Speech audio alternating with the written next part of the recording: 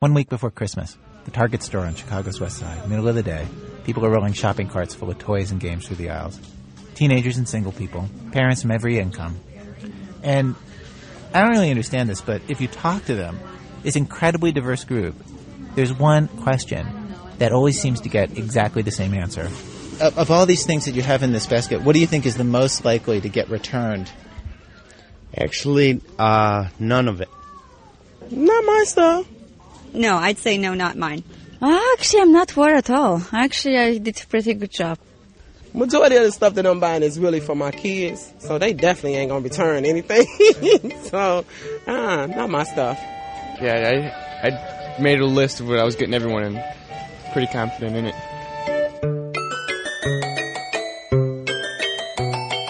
When I report their bravado, their confidence, to the store manager, Lee Crum, this is his response.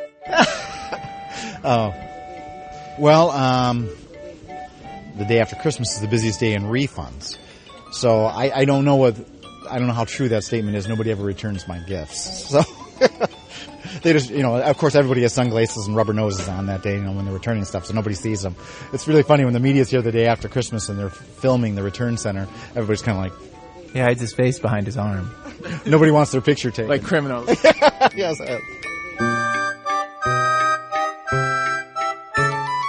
If you haven't had at least one drama, one stumper, one gift that has been so difficult to figure out this year that you want to cry, then you are a very unusual person leading a very charmed life, my friend.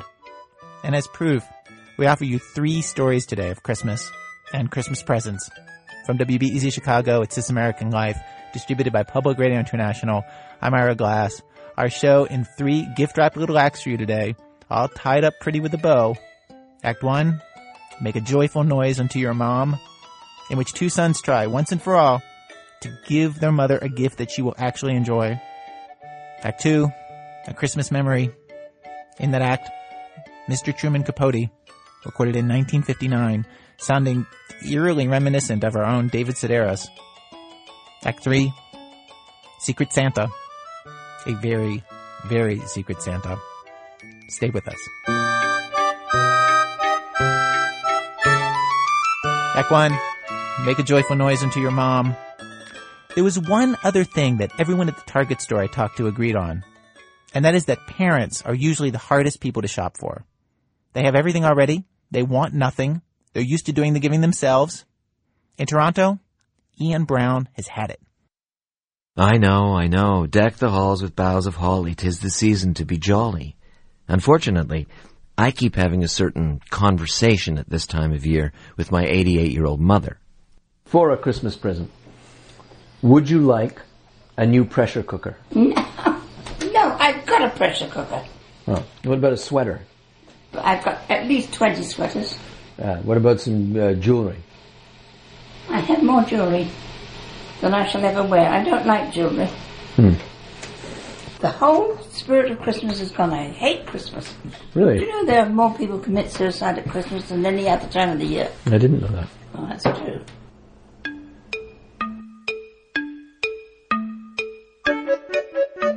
I don't have this problem with everyone. I like to think I'm actually quite good at giving gifts. I am. I put a lot of effort into it. I remember what so-and-so said, or he or she wanted last October, or I write it down in a notebook. I buy things my chosen recipients will like, but wouldn't buy for themselves. But with my mother, all bets are off. She's what's known as hard to buy for. I'm not sure why. There are a million possible reasons. Maybe it's generational, all those depression-raised mothers not wanting to be dependent on the kindness of others. Maybe it's a power play. As long as she doesn't like what you give her, you remain properly beholden. I realize a lot of mothers are like this, but my mother is an especially hard case. She might say in October, "This Christmas, all I want is a tablecloth." And then, when she unwraps said tablecloth on Christmas Day, she'll look at it without even taking it out of the package, say, "Very nice," and roll her eyes as if no one can see her. Then, when you point out that she said she wanted a tablecloth, she'll say, matter-of-factly, "I never said anything of the sort."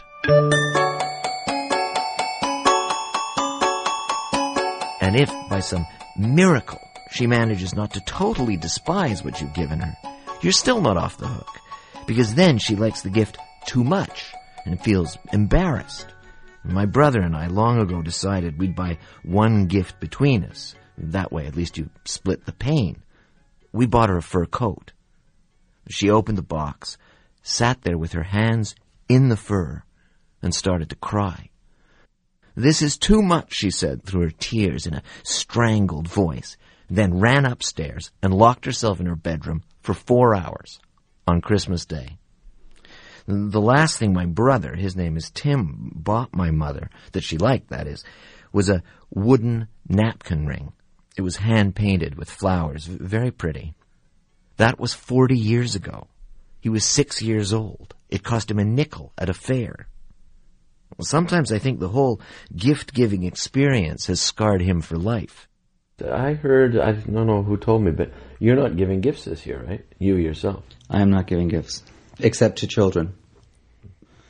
And I think that, giving gifts to parents in this sort of desperate search for approval, Or is that what you think it's for? Absolutely. Really? Absolutely. Yeah. You think we're seeking approval? Yes. It's a bit late.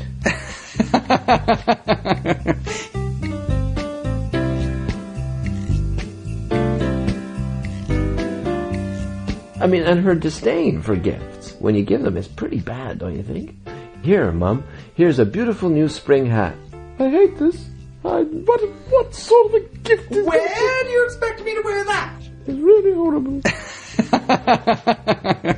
But, I mean, do you think she's a good gift giver? I mean, here we are sort of, trying to get... Yes, no, I think she is. She is. Very good gift. Very generous. I mean, she's almost blind. She's got cataract. She's knitting socks for people. I told her I wanted a pair of Argyle socks last year. She made a pair of... That's very difficult, Argyle socks. You asked her for Argyle socks? Yeah. Well, I like the hand-knit socks. I like the hand-knit socks. I'm sure you do.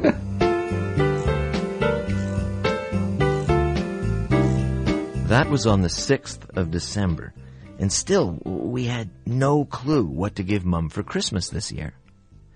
But then I had this idea, a potentially brilliant idea. Maybe, after all this time, the perfect Christmas present. When my brother and I were kids in school, we sang in the choir. Tim was talented. He was a treble and then a tenor. I was a tenor, then a bass. And when we came home from school for the holidays and were doing the dishes after Christmas dinner, say, we'd sing Christmas carols. We'd get my sisters, Maud and Daisy, to sing the melodies, and we'd sing the harmonies. We liked doing it. Better still, our mother liked it. She started to ask us to do it every time we came home. We were pretty good, too. Our choir had even cut a record, which my mother owned about 17 copies of and played all the time.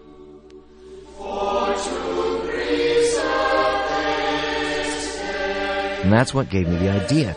Instead of buying her something she'll hate, my brother and I will drive out to our parents' place, something neither of us does enough, and, as grown men, we will sing her some carols in harmony. The sheer sound of our soaring voices will, as they say in the Anglican hymn book, lift up her heart and transport her back to those days when we were her boys.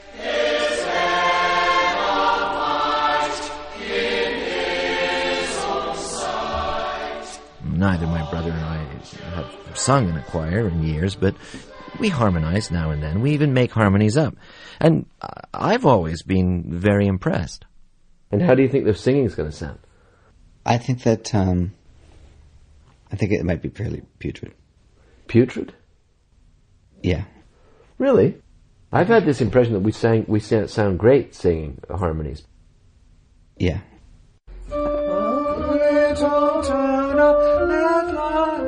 Oh God. Above thy deep and dreamless sleep, where's the cousin? I hear my brother and I think, it's all up to me. Hopes and fears of all the years are met in thee tonight. Oh my God, that was hideous. Was it hideous? Does it sound bad? Bad? We sounded like people who'd been lost in the woods. But how could we fix it? The 24-hour emergency carol-singing repair isn't a service listed in the Yellow Pages where I live. So I did the only thing I could think of. I called Eric Hanbury. Hanbury had been at boarding school with my brother and me. He was in the choir, too. He was an eccentric character even then, very serious and strict, almost terrifying. He knew how to play the organ, for starters. That was an unusual skill for a teenager to have back in the days when Led Zeppelin were releasing their first album. Hanbury's musical taste stopped at Gershwin and favored Bach. Plus, he was 6'2" even then, and had full mutton chop sideburns at the age of 12. I hadn't seen him in nearly 35 years. Hello? Eric Hanbury? Yeah, come on, 12:04. All right. But by 10:30 on Saturday morning, the very day we're to sing for our mother, we're in Eric Hanbury's two-bedroom apartment on the 16th floor of a high-rise in the northwest end of the city. The spare bedroom, the one we're all packed into, is mostly taken up by a church organ the size of a Ford Taurus, complete with foot pedals. Now.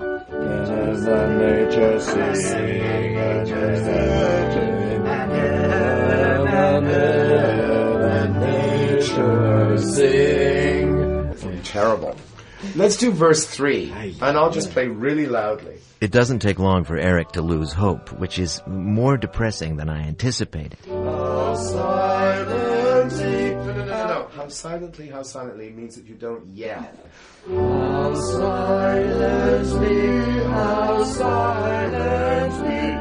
We're so desperate, we consult 3 other experts. The only helpful advice we get is from the greatest of them, John Tuttle, the choir master at St. Thomas's Anglican Church, which everyone around here knows is one of the 2 or 3 best choirs in the city.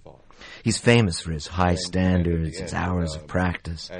He gives us a few phrasing tips to make it sound like we actually mean the words we're singing. Or you wouldn't say, and heaven and nature sing. And heaven and nature sing.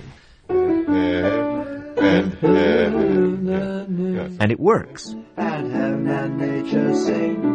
And heaven and nature sing.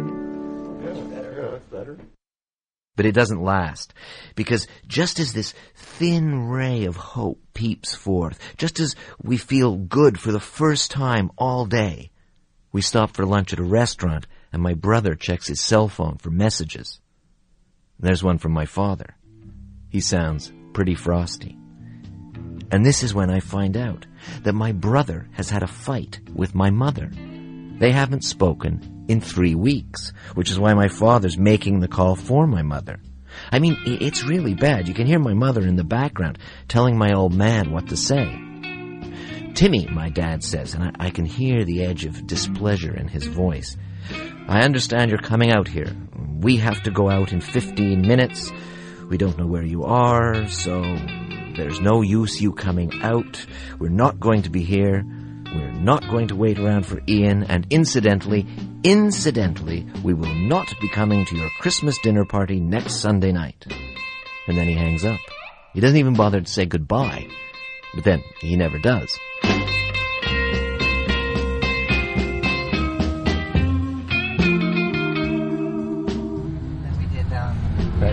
We gotta get some gas. It's a 40-minute drive to my parents. They live in a small house in the country beside a river. All the way out, we practice, trying to hone the edge we picked up from John Tuttle. There is no gas station over here. I apologize. You must turn left to get into it. Would you let me go ahead? Thank you very much. What a nice guy. We finally pull up to my parents' house. It's cold outside, around 0 Fahrenheit. It's one of those filing cabinet gray Canadian days that feels colder than it would if there was snow on the ground. We walk up to the front door. Okay, wait, where's the doorbell? There's no doorbell. They'll know we're here. They'll know we're here. How will they know? Okay, ready? We gotta get it. Okay, ready? Joy to the world. Okay. Joy to the world, the Lord is come. Let earth receive her King. Let every heart prepare him room, and heaven and nature sing. As we sang, I thought to myself, so it has come to this, the bottom of the barrel. 2 grown men in their 40s, standing outside in the sub-freezing winter, singing to a closed door. Begging, essentially. Thank you very much. That was very nice. Shall we come in? Can we come in? It's freezing outside. Can we come in? Come on. Germs on me. What's that? Don't bring your germs in here. Don't bring your germs in here. That's nice. All right, here we go. Oh, little town of Bethlehem, how still we see thee lie. Above thy deep and dreamless sleep. My mother moves from the doorway to a dining room chair and sits down. She's looking at the floor, but I think she's ever so slightly crying. My brother can see it too. I don't want her to cry, but then it doesn't seem to last. Our Lord Emmanuel. This is your Christmas present. Thank you very much. That was very nice. Reminded me of when you were nice boys who went to school and sang in the choir. And? Were you implying that we're not like that anymore? I don't know. You don't even come to see me unless you want something, so... Do you want a cup of tea? Yes. Yeah, that would be nice. Just a cup of tea. We go into the kitchen. So, how does that compare with other presents we've given you? Very nice. Yes? Very acceptable. Thank you very much. What's the best present we've ever given you? Best help. What? Help? Do you know what I would really like? Yeah. I would like you all to come in the spring, help me clean up the garden, help me clean up the house, repaper the house. That would be lovely. Repaper the house? Repaper the living room? The living room, the bar, anywhere. So this has been my problem, gift-wise, all along. Here I was trying to satisfy my mother with some $60 blouse, when what she really wanted was an $8,000 wallpapering job. I'm so distracted by this revelation that I don't notice her trying to reverse the gift-giving polarity in her favor. Even before the carol is over, before we finish giving her our gift, she starts reciprocating, giving us items she's harvested from all over the house. Not just our Christmas presents, 2 envelopes of cash, but other stuff. A calendar of coupons, half a round of Swiss cheese. And what's this? A beautiful cashmere scarf. The same one I'd given to my brother at Christmas last year. Oh my God, where did you get that? It's been up in the cupboard. For how long? That's a cashmere scarf. I gave you that for Christmas last year. I know. And you left it here? You haven't even... Oh God, why do I bother? So much for my famous gift-giving abilities. No one in my family appreciates my effort. And this was true, it suddenly became clear, of this gift of song as well. Shall we do one more? Yeah. No, I haven't got time. You hear that? She hasn't got time. Go in there and do it. We're doing it for you. It's your Christmas present. You want to watch the TV? That's enough. You've done enough. All right. You don't want to hear Blessed Are the Pure in Heart? No, she was not interested in the pure in heart. Goodbye. And you know why? Goodbye. Thanks. Because she was about to miss her favorite TV Will I program. see you before... She was giving us The Bum's Rush. Very nice. Thank you both very much indeed. You're missing your TV program. Lovely seeing you. Yes, lovely to see you. What's the name of the program? Pie in the sky. Pie in the Sky. Goodbye. See you, Dad. Bye, Ma. Love you. So we drove the 40 miles right back to the city. We devoted a whole day to giving our mother the perfect gift, only to get kicked out of her house after 26 minutes in favor of Pie in the Sky, an English TV series about a country detective who makes the best steak and kidney pie in the world. Actually, my mother used to make excellent steak and kidney pie herself and give it away as Christmas presents. Of course, no Christmas story is complete without a grand final realization. And on the way home, I had mine. We'd been going about it all wrong. We'd been trying to find the perfect Christmas present But the perfect gift was a terrible idea. Because the perfect gift upsets the delicate truce of failure and imperfection that holds every family together like a trussed bridge. You move one timber, the whole thing can come crashing down. Whereas if you leave that rickety old span as it has always been, with a little too much need over here and a little too much eagerness to please over there, all offset by an overhang of standoffishness, then everyone's happy. The secret, obviously, is to give an imperfect gift that lavishes enough attention on your old ma that she knows you still care, but that's also fundamentally flawed, so that no one goes home feeling indebted or beholden or lonely. Instead, they can go home reassured. Nothing changes. That's a Christmas present even a mother could love.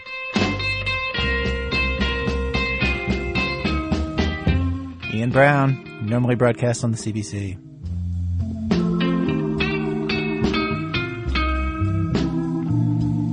Act 2, A Christmas Memory. We heard about this next recording because the in-laws of one of our producers play it every Christmas when the family gets together. And every Christmas, they all cry. It's Truman Capote's story, A Christmas Memory, about his own childhood growing up in rural Alabama in the 1920s and 30s. This is an abridged version of the story, shortened a bit for the radio. Imagine a morning in late November, a coming of winter morning more than 20 years ago. A woman with shorn white hair is standing at the kitchen window. "Oh my," she exclaims, her breath smoking the window pane. "It's fruitcake weather." The person to whom she is speaking is myself. I am 7, she is 60-something. We are cousins, very distant ones, and we have lived together, well, as long as I can remember. Other people inhabit the house, relatives, and though they have power over us and frequently make us cry, we are not, on the whole, too much aware of them. We are each other's best friend. She calls me Buddy, in memory of a boy who was formerly her best friend.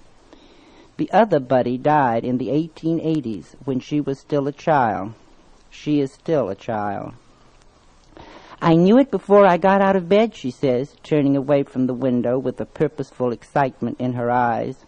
"Help me find my hat. We've 30 cakes to bake."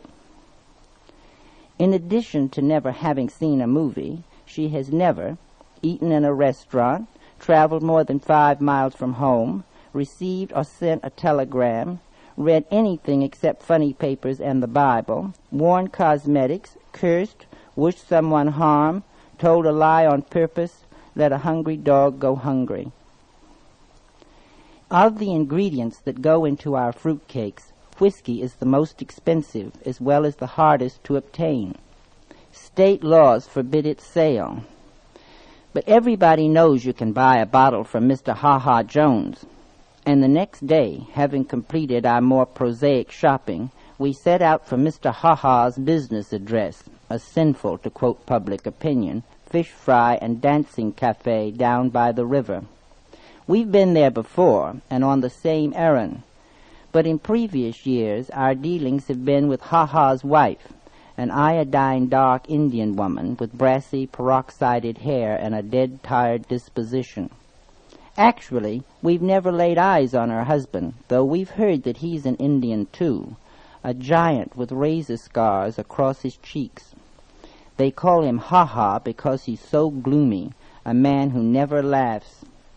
As we approach his cafe, a large log cabin festooned inside and out with chains of garish gay naked light bulbs, and standing by the river's muddy edge under the shade of river trees where moss drifts through the branches like gray mist, our steps slow down. Even Queenie stops prancing and sticks close by. People have been murdered in Ha-Ha's cafe, cut to pieces, hit on the head. There's a case coming up in court next month. I knock at the door. Queenie barks. My friend calls, "Mrs. Ha-Ha, ma'am. Anyone to home?" Footsteps. The door opens.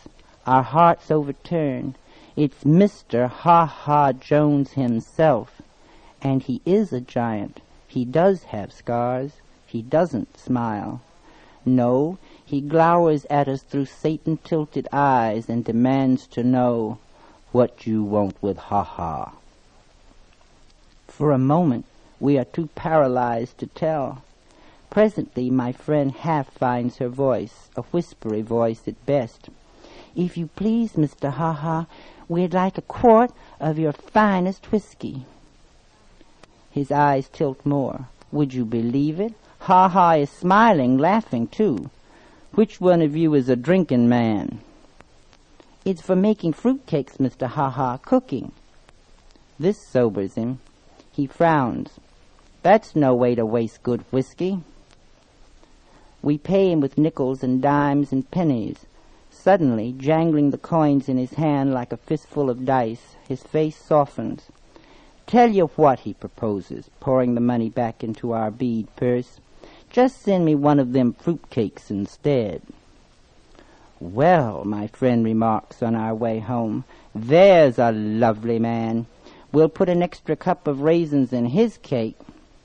The black stove, stoked with coal and firewood, glows like a lighted pumpkin.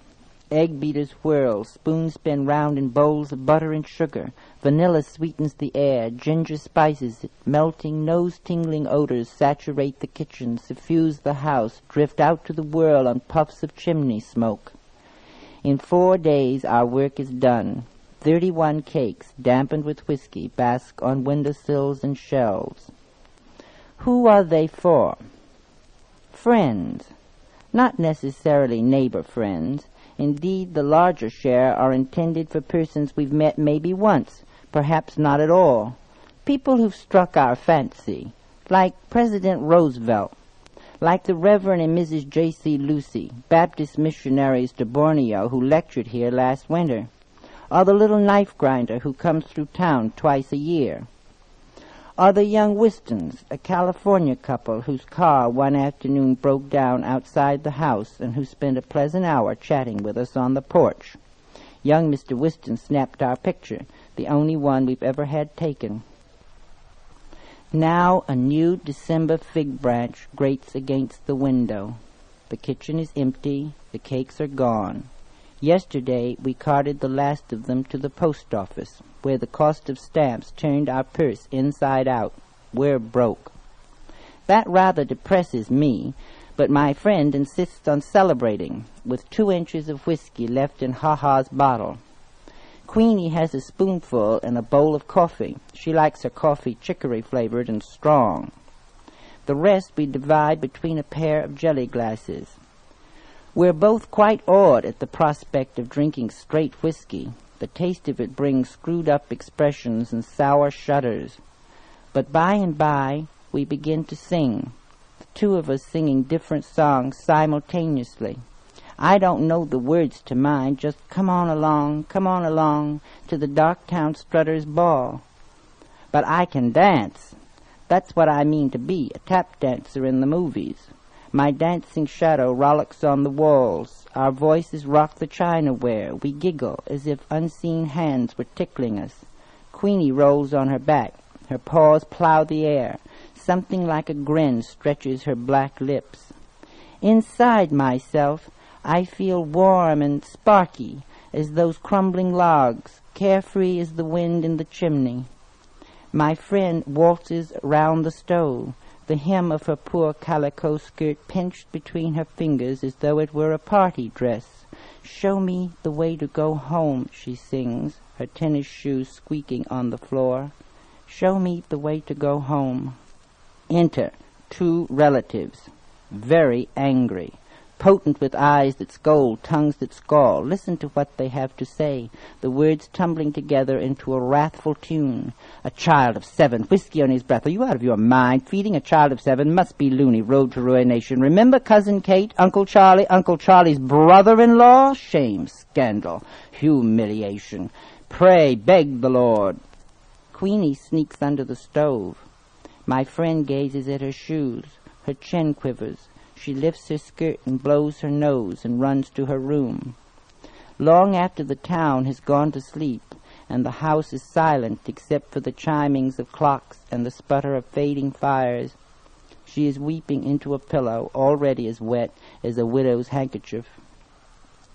"Don't cry," I say, sitting at the bottom of her bed and shivering despite my flannel nightgown that smells of last winter's cough syrup.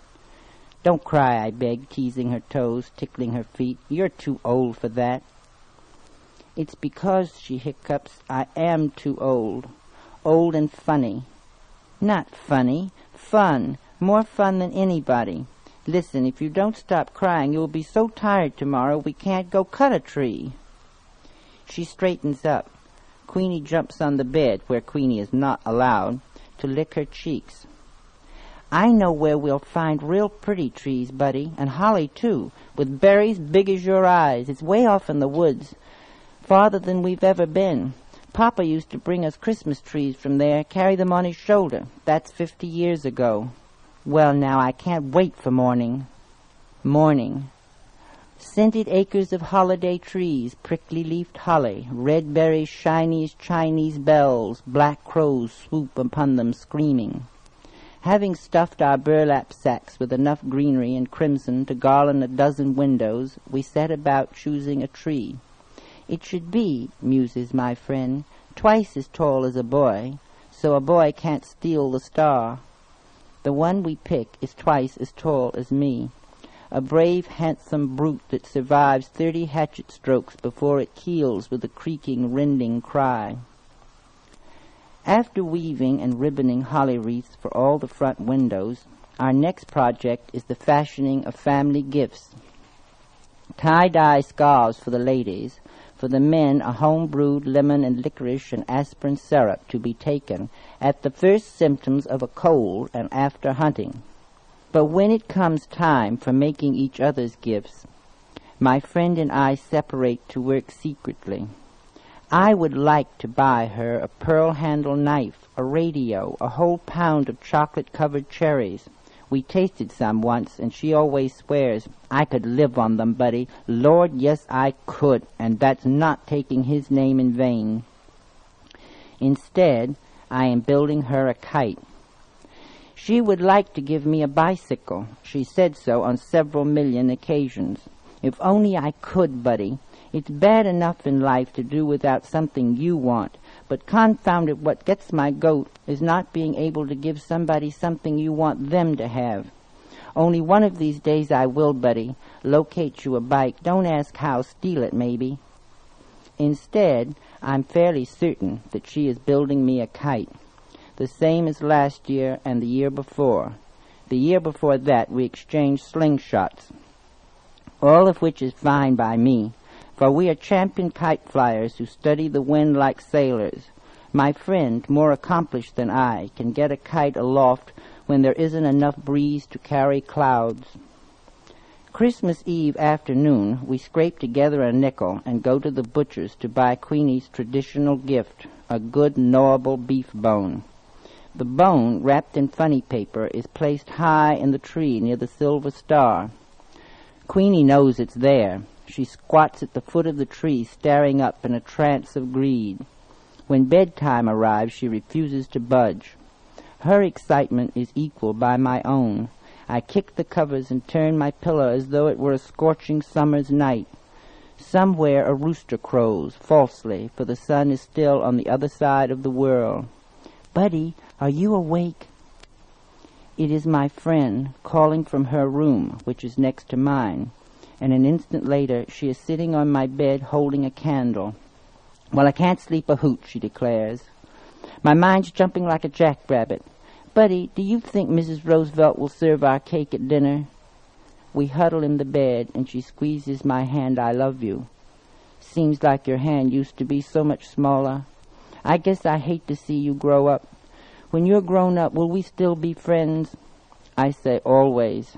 But I feel so bad, Buddy. I wanted so bad to give you a bike.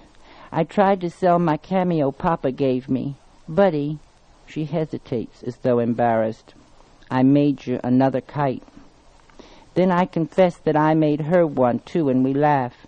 The candle burns too short to hold. Out it goes, exposing the starlight, the stars spinning at the window like a visible caroling that slowly, slowly daybreak silences. Possibly we doze, but the beginnings of dawn splash us like cold water. We're up, wide-eyed and wandering, while we wait for others to waken. Quite deliberately, my friend drops a kettle on the kitchen floor. I tap dance in front of closed doors. One by one, the household emerges, looking as though they'd like to kill us both, but it's Christmas, so they can't. First, a gorgeous breakfast, just everything you can imagine, from flapjacks and fried squirrel to hominy grits and honey in the comb, which puts everyone in a good humor except my friend and I. Frankly, we're so impatient to get at the presents we can't eat a mouthful. Well, I'm disappointed. Who wouldn't be? With socks, a Sunday school shirt, some handkerchiefs, a hand-me-down sweater, and a year's subscription to a religious magazine for children, The Little Shepherd. It makes me boil. It really does. Buddy, the wind is blowing.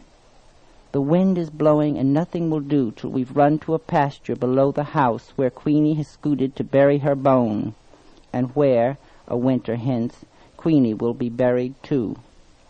There, plunging through the healthy waist-high grass, we unreel our kites, feel them twitching at the string like sky fish as they swim into the wind. Satisfied, sun-warmed, we sprawl in the grass and peel satsumas and watch our kites cavort. Soon I forget the socks and hand-me-down sweater. I'm as happy as if we'd already won the $50,000 grand prize in that coffee naming contest. My, how foolish I am, my friend cries, suddenly alert, like a woman remembering too late she has biscuits in the oven.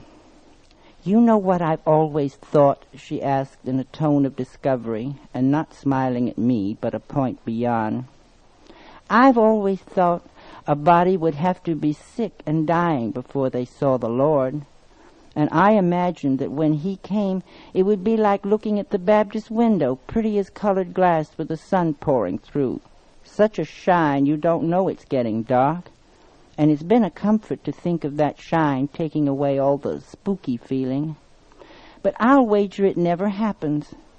I'll wager at the very end, a body realizes the Lord has already shown himself, that things as they are. Her hand circles in a gesture that gathers clouds and kites and grass and Queenie pawing earth over her bone. Just what they've always seen was seeing him. As for me, I could leave the world with today in my eyes. This is our last Christmas together. Life separates us. Those who know best decide that I belong in a military school, and so follows a miserable succession of bugle-blowing prisons, grim reveille-ridden summer camps. I have a new home, too, but it doesn't count. Home is where my friend is, and there I never go. And there she remains, puttering around the kitchen, alone with Queenie, then alone. Buddy dear, she writes in her wild, hard-to-read script, yesterday Jim Macy's horse kicked Queenie bad. Be thankful she didn't feel much. I wrapped her in a fine linen sheet and rode her in the buggy down to Simpson's pasture, where she can be with all her bones. For a few Novembers she continues to bake her fruitcakes single-handed, not as many but some, and of course she always sends me the best of the batch. But gradually in her letters she tends to confuse me with her other friend, the buddy who died in the 1880s. A morning arrives in November, a leafless, birdless coming of winter morning, when she cannot rouse herself to exclaim, "Oh my, it's fruitcake weather." And when that happens, I know it. A message saying so merely confirms a piece of news some secret vein had already received, severing from me an irreplaceable part of myself, letting it loose like a kite on a broken string. That is why, Walking across the school campus on this particular December morning, I keep searching the sky, as if I expected to see, rather like hearts, a lost pair of kites hurrying toward heaven. Truman Capote, recorded in 1959. A Christmas Memory was broadcast with permission of the Truman Capote Literary Trust. Alan U. Schwartz, trustee. This version of the story was abridged for radio. Coming up, more proof that the perfect gift, like the perfect crime, is an elusive thing. In a minute, from Chicago Public Radio and Public Radio International, when our program continues.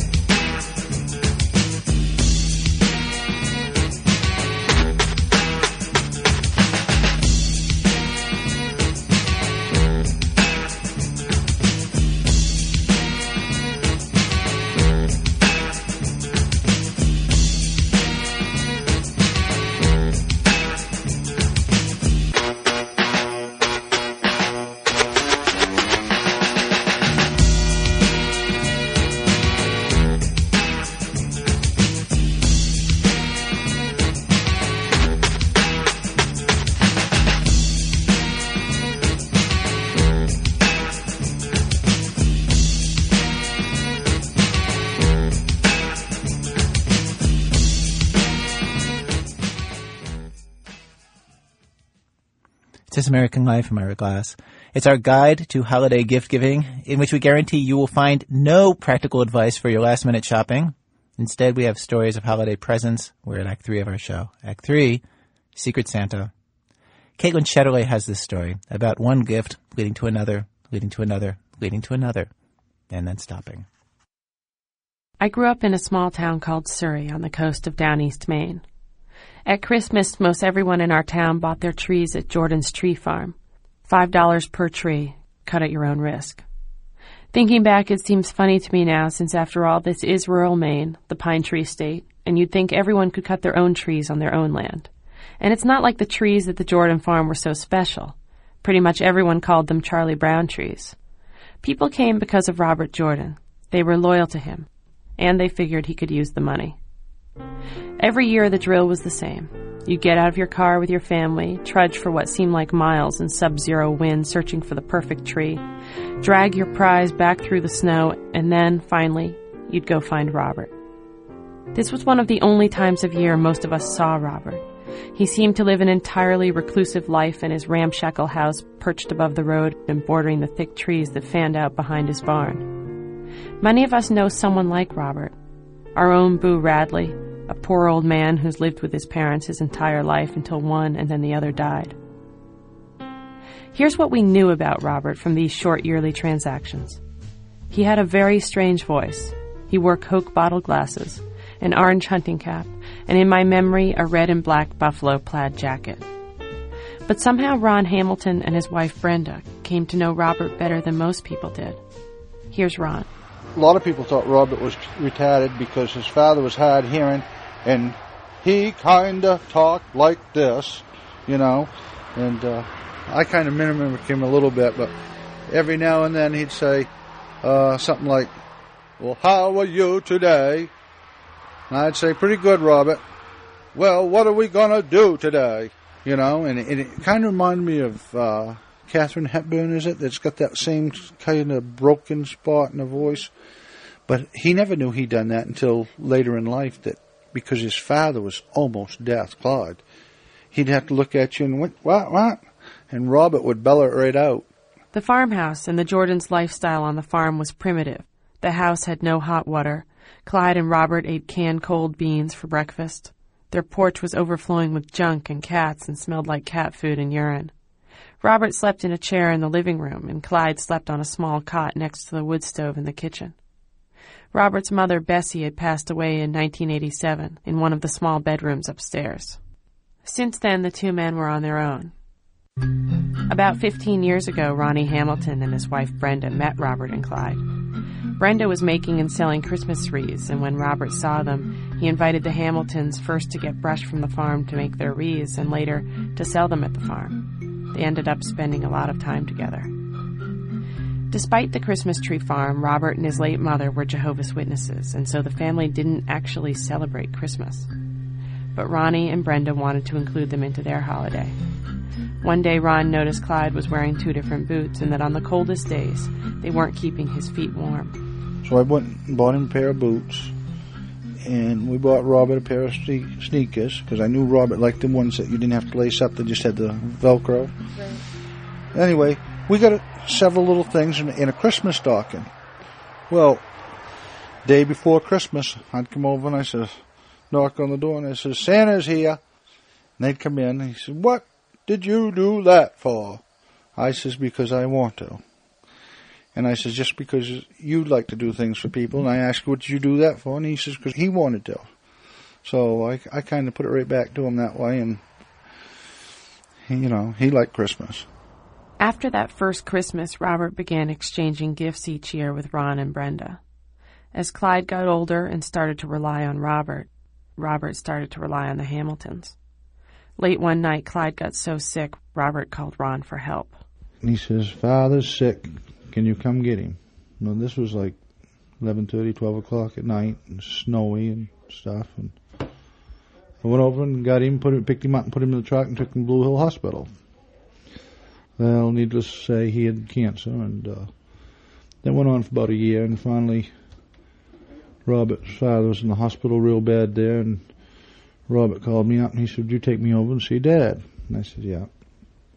Went in, and the doctor, just a matter of time, and I says to Robert, I says, if you want to say something to your father, you want to say it now. We get a kick out of this because we chuckled about it afterwards. He said, but I can't get him awake. I says, I can get him awake. He says, you can? He says, how? And I says, you watch. I says, Clyde, there's somebody in your Christmas trees. He opened up one eye and he looked at me and said, I'm not dead yet. I says to Robert, I says, you want to say something to your father? You want to talk to him now? So they talked a few minutes, and then Clyde dozed off, and Robert called me the next morning and told me his father had died. Robert asked Ron to take care of the burial arrangements. So Ron dug the hole for Clyde's remains, gathered some friends, and said a few final words. Then Robert asked Ron if when it came time, he would do the same for him. Ron said yes.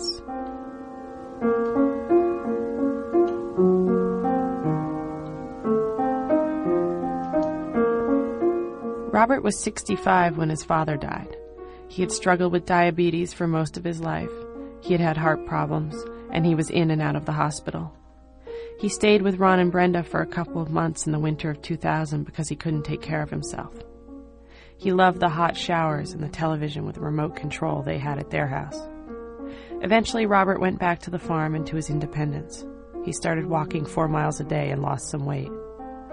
Then, in mid-April of 2001, Ron went over early one morning to pick Robert up to take him into town. He found Robert lying on the floor. He was dead.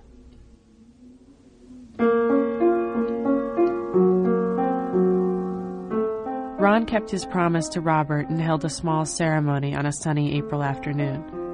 He scattered Robert's ashes out back of the farm among the Christmas trees. A few days later, the Hamiltons were contacted to come to a reading of Robert's will, along with representatives from 5 local nonprofit organizations. As the lawyer started to read out the will, people were stunned. It turns out Robert Jordan was a millionaire. Robert had inherited a couple $100,000 in AT&T stock from 3 neighbors, wealthy sisters who had a summer place across the road.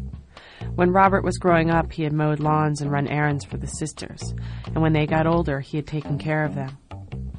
When the last sister, Betty, died in 1984, she left Robert the stock and her house. Robert sold the house, and as for the stock, his timing was perfect. It boomed. Robert had divided up his money between local organizations he was interested in or had been kind to him. But the largest gift was left to Ron and Brenda Hamilton. Robert Jordan had left them the farm. Well, I was flabbergasted. I mean, I couldn't believe it. I to this day I don't believe it, because I didn't look for nothing for nobody.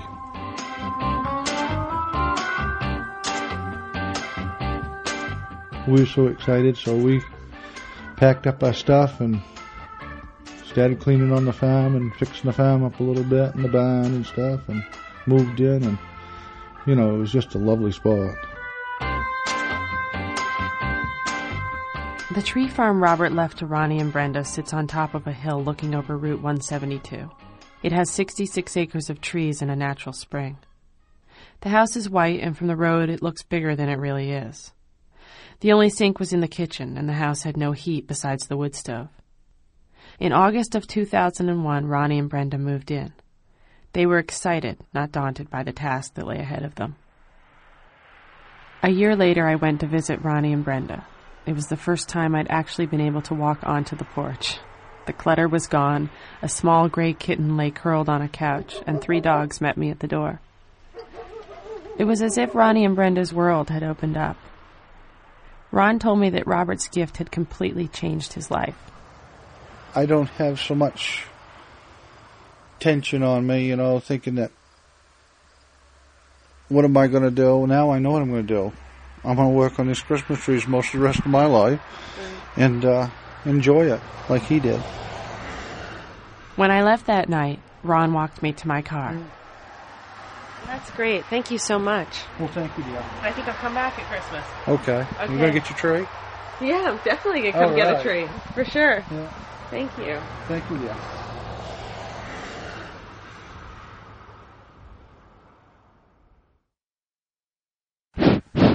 Test.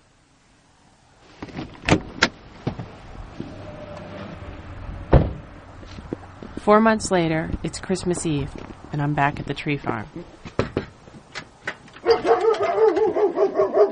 Hi. Hi, come on in, dear. How are you? Wow, your house looks great. Thank you. It's coming together. Oh, look at the tree.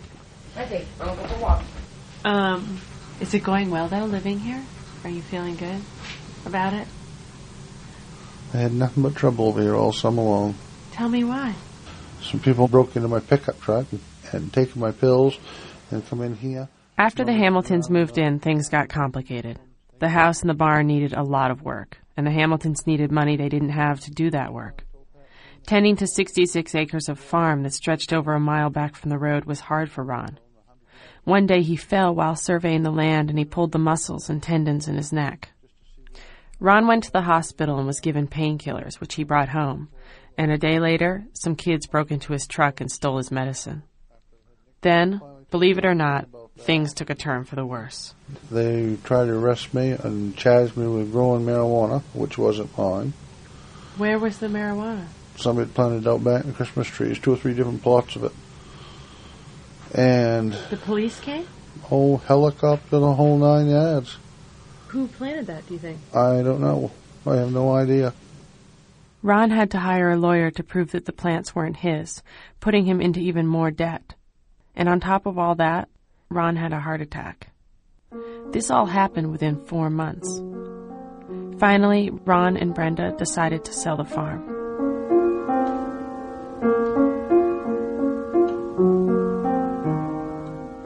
With the money they got from selling the farm to their neighbor, Bill Cadu, they built a small 1-level house on 7 acres of land, over closer to Ellsworth on a busy road.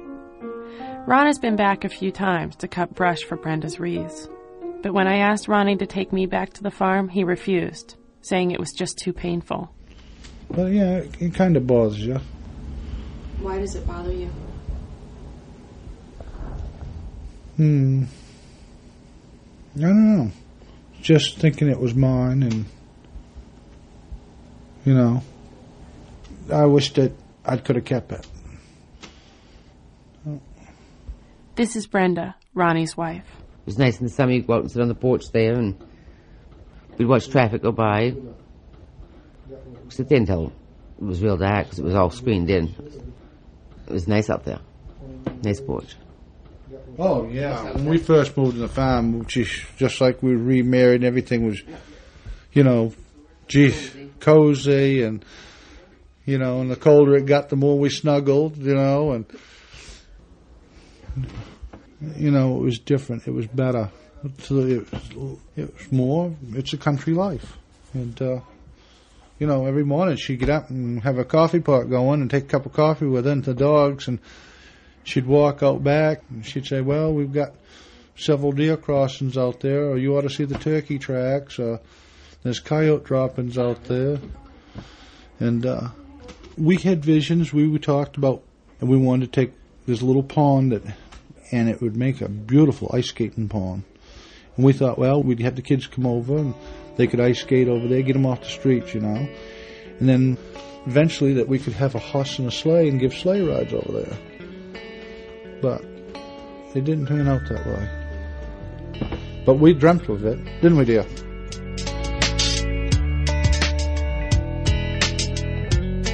Later, Brenda tells me that she doesn't like the new house they've built. She says it doesn't feel like a home and she doesn't want to decorate for Christmas this year. Their whole idea of Christmas is still tied up in the dreams they had for the farm.